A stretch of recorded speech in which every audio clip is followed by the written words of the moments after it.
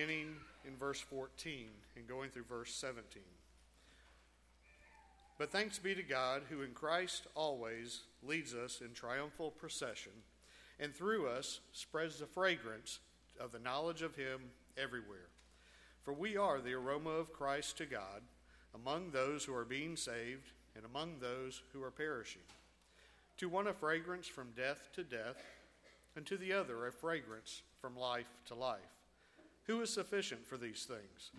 For we are not, like so many, peddlers of God's word, but as men of sincerity, as commissioned by God, in the sight of God, we speak in Christ.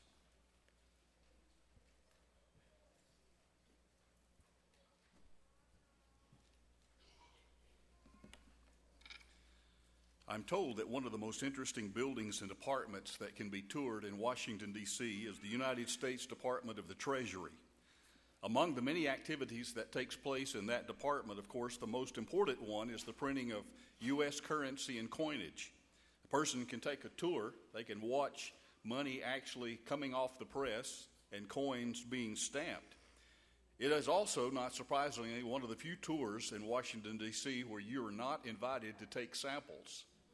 So there's no use asking. One of the most interesting parts of the tour, I'm told, is the counterfeit money section. While the guide will tell you, while it looks like a legitimate $5 or $10 or $20 bill, it's not really the real thing, and he'll tell you the differences in the real and the unreal. And he'll tell you how that by looking at the ink and by looking at the fiber in the paper, the quality of the paper and the imprint upon that on that bill, how you can distinguish the marks of real currency from that which is only counterfeit. Also, in our day and time, there's a large market for antiques with beautiful grains of wood. And these are pieces of furniture that are sometimes 100 years old or even older. There's also a large market in this country for people who make fake antiques. They're not the real thing. They only look like antiques. In fact, someone has said that if you pull up to an antique store and the sign out front says, "Genuine antiques made while you wait," you'd better drive away. And yes, once again, the untrained eye may not know the difference between the real and the unreal. To the trained eye, the difference is quite obvious. It's the grain of the wood, whether you've got the presence of pegs instead of nails, and the craftsmanship. Those are all things that are indicative of authenticity. You may remember also that Coca-Cola came out with an advertising campaign some years ago that had the tagline, "Coke, it's the real thing." It seems that when dealing with money and furniture or even soft drinks, people are searching for the real thing, that which is not counterfeit. You know, we live in a world that's full of plastics, a world of phony people who are not what they claim to be. And out of that emptiness that comes from living in predominantly a phony world, we search for the real thing in our lives. Money and furniture and soft drinks aren't the only thing that are subject to imitation. In fact, I'm submitting for your consideration this morning that when you consider our world at large, it seems that which is most imitated is Christianity. For more than 2,000 years, there have been churches and religious institutions and men who may call themselves preachers who have attempted in many different ways to replicate something that is only like Christianity. And so that's why when we listen to those messages, or we turn on our televisions or our radios or watch them on the internet, we always have to use God's word as the yardstick to measure those messages. Because not every message comes from God. And we would be naive to fail to acknowledge that. But none has the fullness of, or the completeness of true Christianity, and that's what the sincere heart is after. Religion seems to be especially subject to phony people who are not what they say they are, but as in everything, there's a way of telling real Christianity from that which is counterfeit. And that's what I want us to look at briefly this morning.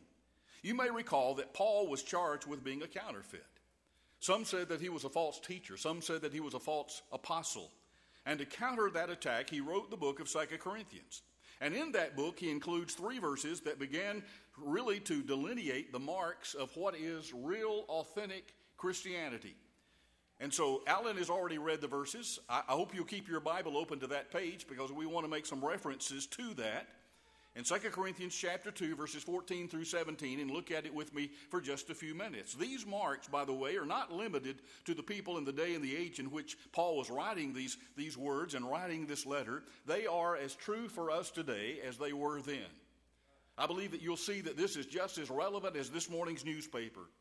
And the marks that Paul says are true of real Christianity then are still true today. What are they? Number one is unshakable optimism. The context of 2 Corinthians 2, 14 through 17, by the way, I'm kind of unusual for me, but I'm using the NIV this morning, and so that's the language. I like the wording of it. I've noticed in communication, words are so important. And so those are the words that we're going to be locking into this morning. There's a charge in that. There was really an accusation that had been lodged against the Apostle Paul, if you can believe it. Again, he was accused of being a false teacher. He claims to be an apostle. But there were a lot of people, some people at least, that were saying he was not the real deal. And so he writes the words in response to that accusation. Watch this carefully. But thanks be to God. I don't know if you've ever been accused of doing something that you're not guilty of. But if you were, your first response probably was not, well, thanks be to God for the accusation. But that's how Paul responds. I'm suggesting that that's the first real clue of genuine Christianity. The first mark of real Christianity is unshakable optimism, and that's what Paul possessed. Paul had been charged, been accused of being unreal, a counterfeit apostle, as it were, and his reply is thanks be to God. There's a spirit of thanksgiving, of gratitude, of optimism that distinguishes real Christianity from all the imposters. Genuine Christianity is a grateful life in the midst of an ungrateful world. It's a heart that expresses sincere thanks even in the face of adversity. It's a life of thanksgiving and gratitude when our spirits are in the valleys of life and not just when we happen to be on the mountain peaks and everything is going wonderfully. Everyone looks good. Everybody looks like the real thing when riding on a donkey that has been strewn with palm branches and people are shouting hallelujah as you pass by. The real issue in our Christian lives is, folks, what do we look like when we're in our gardens of Gethsemane? Or how do we look when we've been betrayed by a Judas kiss and we've been nailed to an old rugged cross? Everybody looks good when they just got a promotion or when the boss has validated their good work or they've gotten a pay raise. The real issue in our lives is, what do we look like when we've been told that our services are no longer required? And we've been told to clean out our cubicle. We leave the building for the last time holding a pink slip. Everybody looks good. They look like the real thing when they're bragging about their healthy family. The issue is, what do we do when we look down and we see a deformed body or an underdeveloped mind? Anybody in the world can look good when all is going well. I'm just saying that the mark of the real thing, of real Christianity, is an optimistic life of thanksgiving and gratitude, even when being accused of being a false prophet like Paul was, or when losing a job, or when giving birth to a deformed baby, or some other catastrophic similar experience to that. I'm talking about genuine thanksgiving that is felt in the heart. I'm not talking about a grin and bear it attitude that some people have called stoicism. And it's not the attitude of, I'm just going to kind of hang on until I can get my way through this experience, and I'm going to try to survive, but I know that I will never thrive. That's not what we're talking about either, nor is genuine thanksgiving being able to say empty words like, hallelujah, I've got cancer. No, we all know that it's superficial to say such a thing right in the middle of adversity and pain and heartache and even in the middle of death. You see, the Bible teaches that in the face of death, the real Christian weeps. At least that's what Paul said, 1 Thessalonians chapter 4, the latter part of verse 13. Now, we don't sorrow even as others who have no hope, but when we lose someone that we love, we weep. That's what real Christians do. In the middle of unemployment, it feels bad. And beyond that experience, though, it sees a God who is shaping us into the image of his own Son. We see a purpose behind the suffering. We see a reason for these things having come upon us at this point in our life. You see, God uses that experience to cancel pride and to cancel materialism and to cancel egotism in order to make that person into the image of Jesus. And that kind of rejoicing, folks, I'm telling you, is rejoicing in the deepest sense. And it is a certain hallmark of the real thing, and that is real Christianity. There's a great example of that kind of rejoicing in Acts 16. I think we talked about just a few weeks ago. And if you're familiar with that chapter, you know that Paul and Silas had been thrown in prison because they had been preaching the message of God there in the city of Philippi. And they could have reacted to that predicament in a number of ways. They could have blamed God for their dilemma and turned their back on him and said, no more preaching assignments for me. They could have blamed the church and gotten cynical. Instead of blaming God or the church or anyone else, you remember how Paul and Silas responded. They were singing praises of him to God at midnight. They didn't send for attorneys, and they sure didn't blame God for leaving them in prison when all they were guilty of was preaching his message. No, they believed that God was at work in their situation. They believed that God was at work in the city of Philippi, and despite their imprisonment, they were singing songs in the night. And you and I know that it wasn't the first and the last verses of Nobody Knows the Trouble I've Seen. Unshakable optimism means that you sit in the prisons of life and you can see a God beyond and behind the circumstances. Mark number 1. Mark number 2 is a spirit of victory. Notice verse 14 of our text, how Paul speaks of God, who, and now I'm quoting, who always leads us in triumphal procession in Christ. Sometimes when we're suffering, we lose sight of the victory. We feel more like a victim than we do a victor. And that's a part of the problem. Real, genuine Christianity has a spirit of victory about it. What does Paul mean by that, though, this triumphal procession in Christ business that he's describing? What kind of picture does he have in mind? Well, first of all, we've got to really use our imaginations, and we've got to draw in other information, because nobody living today has ever seen what Paul is here describing. It's the image of a Julius or a Claudius or an Augustus who's been down in Egypt, who has spent 2 years in leading a military campaign fighting for the Romans. Word has come to the eternal city of Rome that Claudius will be back tomorrow. And so wall-to-wall people are lining the streets of Rome, and suddenly on the horizon come the legions and the steady cadence of the drum beats, and the Roman legions return from battle with their prisoners and with their plunder. And slowly they come into sight, and leading them as their commander-in-chief of that campaign. And I can guarantee you the people are celebrating. They are victorious. And behind the prisoners of war, as well as those who demonstrated power and military might while fighting courageously on the field of battle, that's the image that Paul is describing in verse 14. And he says, you know what? That's what it's like to be a Christian. Even if you spent the last few days fighting a bloody war, you still come home victorious. Every one of us will. And every one of our good people who have passed from this life just in the last week and have gone on to glory, folks, they are now leading the victory parade. And we must never, ever forget that.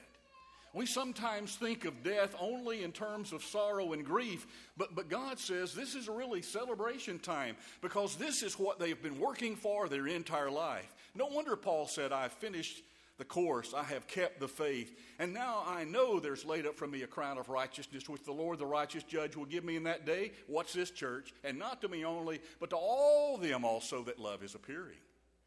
What a wonderful victory that'll be. So Paul says that the second mark of genuine, non-counterfeit Christianity is a spirit of victory. Now, elsewhere in the Bible, even God is described as the commander-in-chief, that is, the one who is the victor. Revelation 6:2 and other places.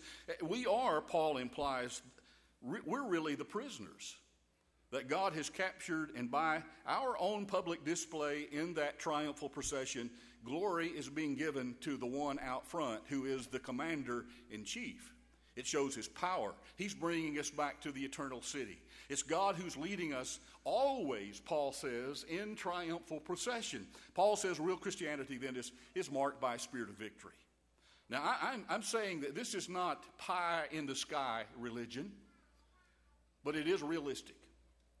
It's the reality of a person who has given up fighting for his own life and has become a willing slave of the Lord Jesus Christ. Christ then leads us, Paul says, in triumph, a victory that we could never possibly win for ourselves. And this same Paul would write to the Corinthian Christians, and he would say this, "O death, where is your victory? O death, where is your sting?" 1 Corinthians 15:55. Notice the sarcasm. What Paul is saying is really a taunt. Paul is helping us to understand that when Christ leads us in triumph, when we are in that victory parade, as it were, what happens after this life is not up for grabs. It is not undecided. The issue for what is beyond the grave for the Christian is not the unknown. I'm here to tell you, it's not the twilight zone. It is a place where we will celebrate with God through eternity. And so Paul writes that taunt. Oh grave, oh death, where is your victory? Where is your sting? You've lost the stinger because of the power of Christ, is what he's saying in the face of death. We don't feel the punch of death anymore because Jesus Christ has conquered the unseen world of the dead. And he will, in the end, make all things new.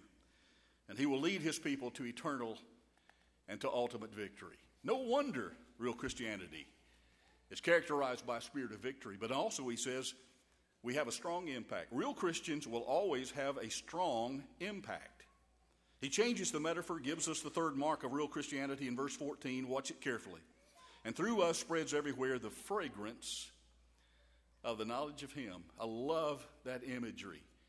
And you may be thinking, I don't even know what he means. Well, he's building here on the word fragrance. Look at verses 15 and 16 now. For we are to God the aroma. First he uses the word fragrance, then he uses the word aroma. The aroma of Christ among those who are being saved and those who are perishing. To the one, we're the smell of death. To the other, the fragrance of life. And who is equal to such a task? Paul says that real Christianity makes a real impact on people. You know, people can spend a lot of money on colognes and fragrances these days that will allow them to be able to leave a room and still leave behind an unforgettable impression of the fact that they've been there. You know, some people wear so much fragrance they kind of leave a pool behind. You know what I'm talking about? But even if it's used correctly, the whole idea is to make an impression on someone. You're not doing it just for yourself. You're doing it so that other people would say, "Ooh, that smells really good. What is that?" Windsong fragrances years ago used to have a little jingle that went, "Windsong stays on my mind."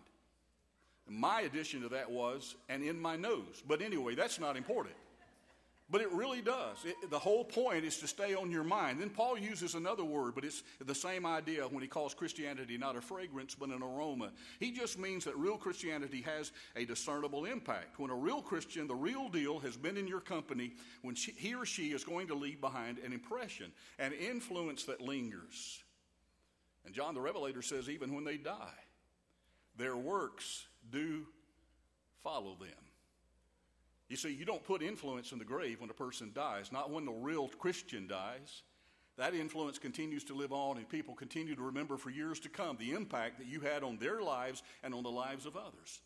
Paul is acknowledging that to some people, and we have to acknowledge the negative here, that to some people that aroma might be more like a stench. It could well be perceived by them as an unpleasant smell. And here it is, folks. I'm going to let you in on something, and that's because not everybody likes Christians. They didn't in Paul's day. They don't in our day.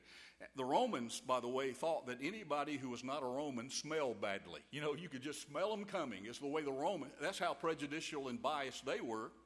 And Paul says that some people that we share our faith with will not accept the fact that Jesus, a man, could lie for 3 days in a tomb in the unseen world of the dead and then live again.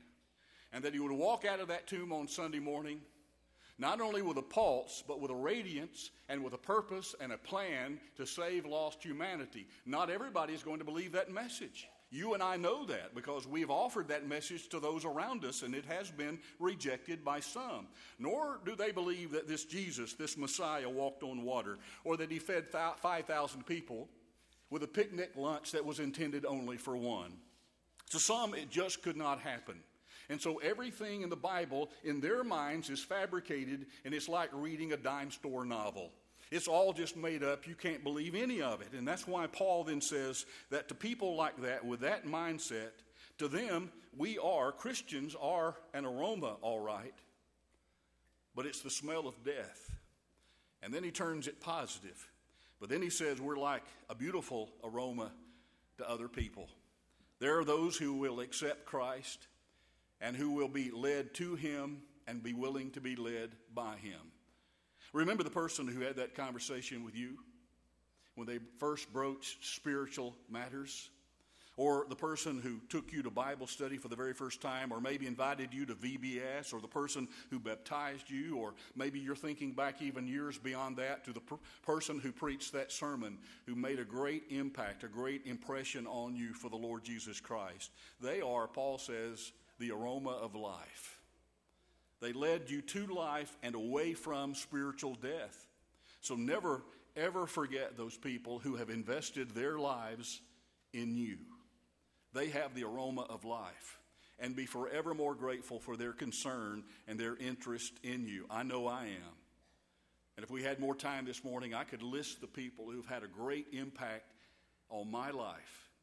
Their real love for you and me helped make us who we are. And that's because genuine Christianity always has a great, strong impact.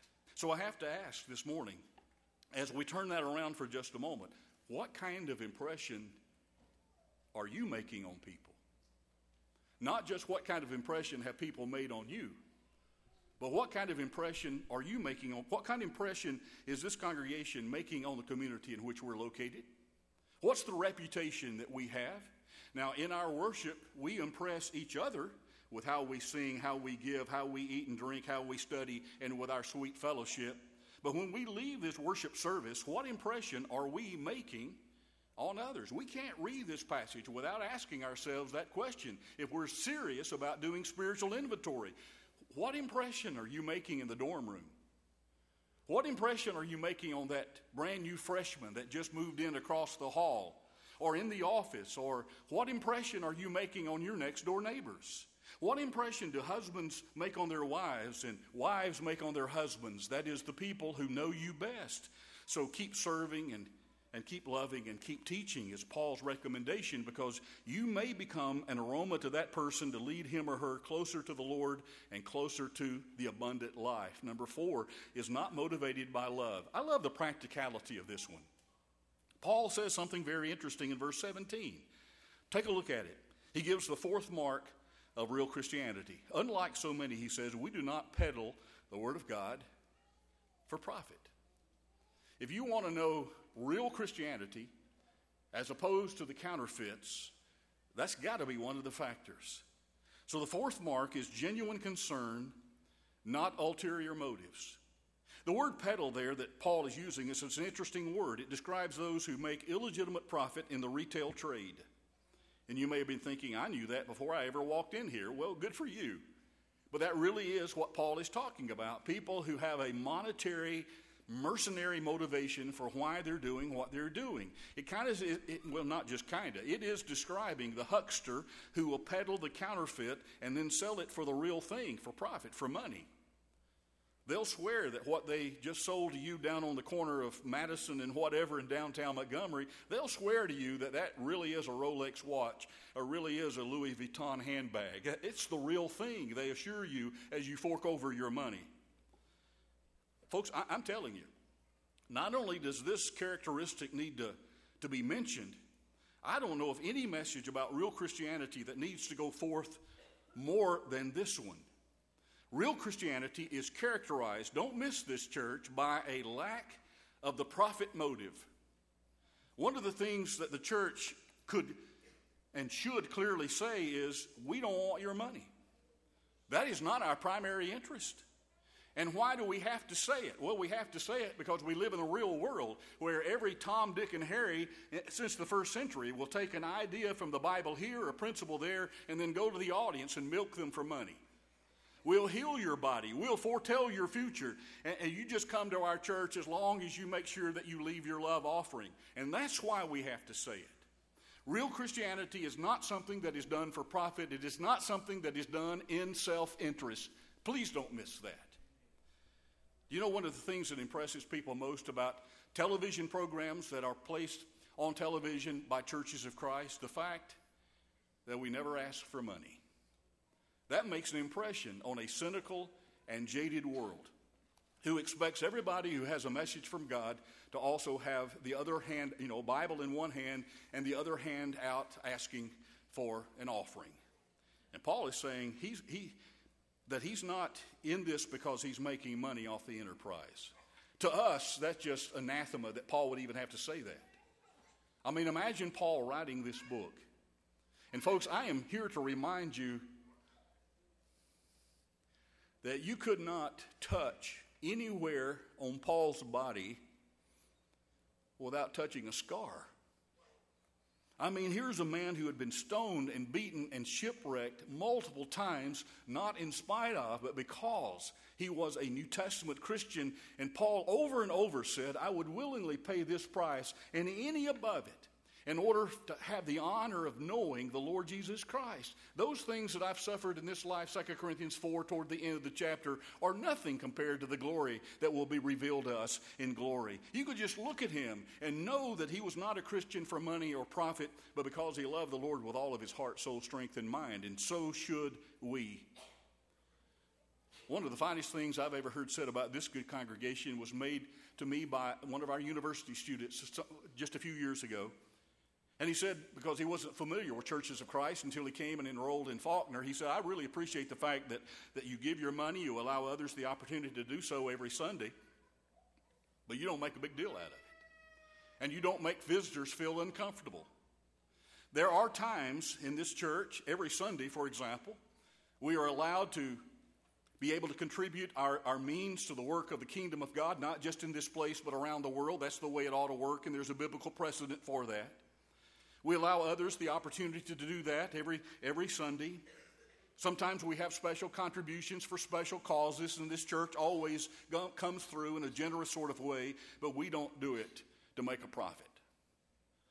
We will pledge to you that there is 0.00% that comes to administrative costs, if you know what I mean. Our offerings each week to God are very personal and very private. I don't know what you give, and you don't know what Mia and I give, and that is as it should be. The relationship of that gift to our lives, though, is very personal and very individual, because it is an expression of our gratitude for what the God of mercy and kindness has done for our souls, because that's what real Christians do. And then Paul gives the last mark of real Christianity, verse 17. On the contrary, in Christ we speak before God, watch this, with sincerity, like men sent from God. So the last mark, Paul says, is sincerity. It's not a watered-down witness, and I use that word in an accommodative sense. It's not a comfortable witness. It's not even a convenient witness. It's not a witness that everybody would like. But Paul says it is a credible witness because it is done in sincerity. It is a witness that has been born out of genuine struggle. Just count my scars, Paul could say.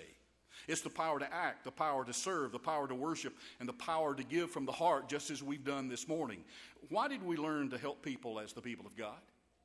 Why are some of the most powerful and influential verses in the Bible about even if you give a cup of cold water in the name of Jesus, you will not lose your reward? We learned it because Jesus Christ himself came and he died for us, and we individually came to him. We knew him, we loved him, and we made the conscious decision to follow him as closely as we could for the rest of our lives. I'm telling you that sincere claim is not debatable. Commitment always wins over a specious argument. Always has, always will. And Paul is saying, look at our spirit, the spiritual heartbeat within us that sustains us. It's transparent. If you want to investigate our motives, feel free to investigate them. Paul is even saying, if you want to know my sins, I'll be happy to confess them to you. Do you want to know what I did with that money that I raised in Corinth? I'll be happy to tell you gladly. It's all before God. Everything is out on the table. Nothing is hidden from the view of an all-seeing God, and I'd be happy to have full disclosure with you as well. And that's because Paul is able to say it's all done with sincerity. It was all honest, and what a wonderful way to live. You don't have to decide, now what was the story I gave that old boy, because the next story I tell, I need to make sure is consistent with the light. No, Paul says everything that we're doing is honest. We're doing it with sincerity.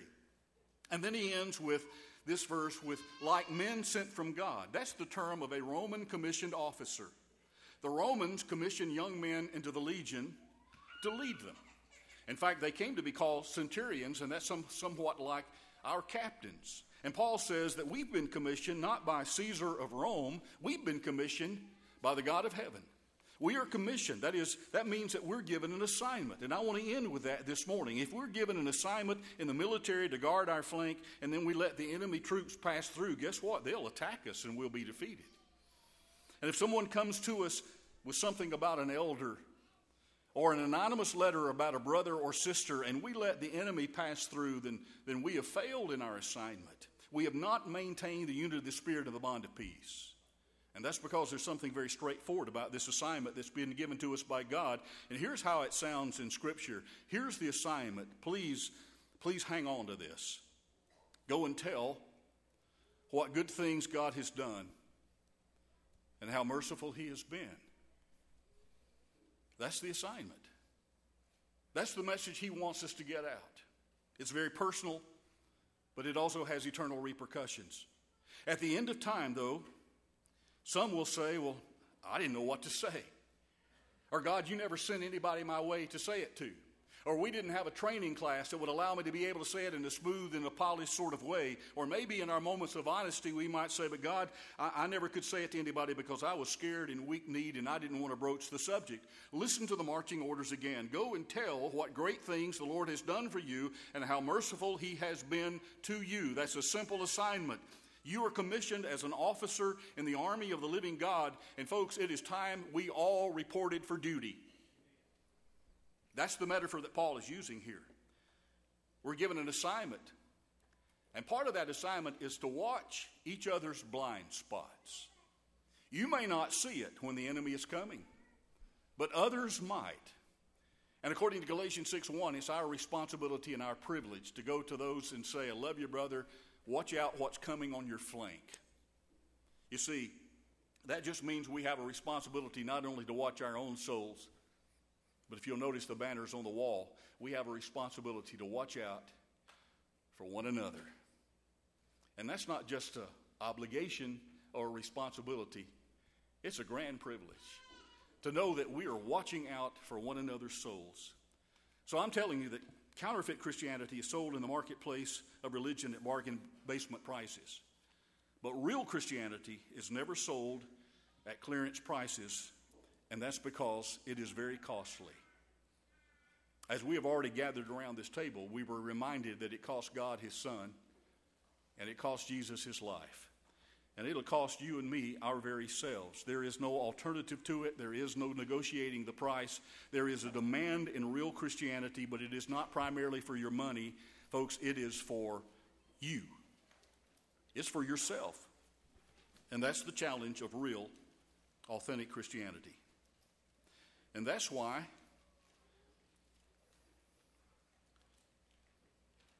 And that's why 54 years ago,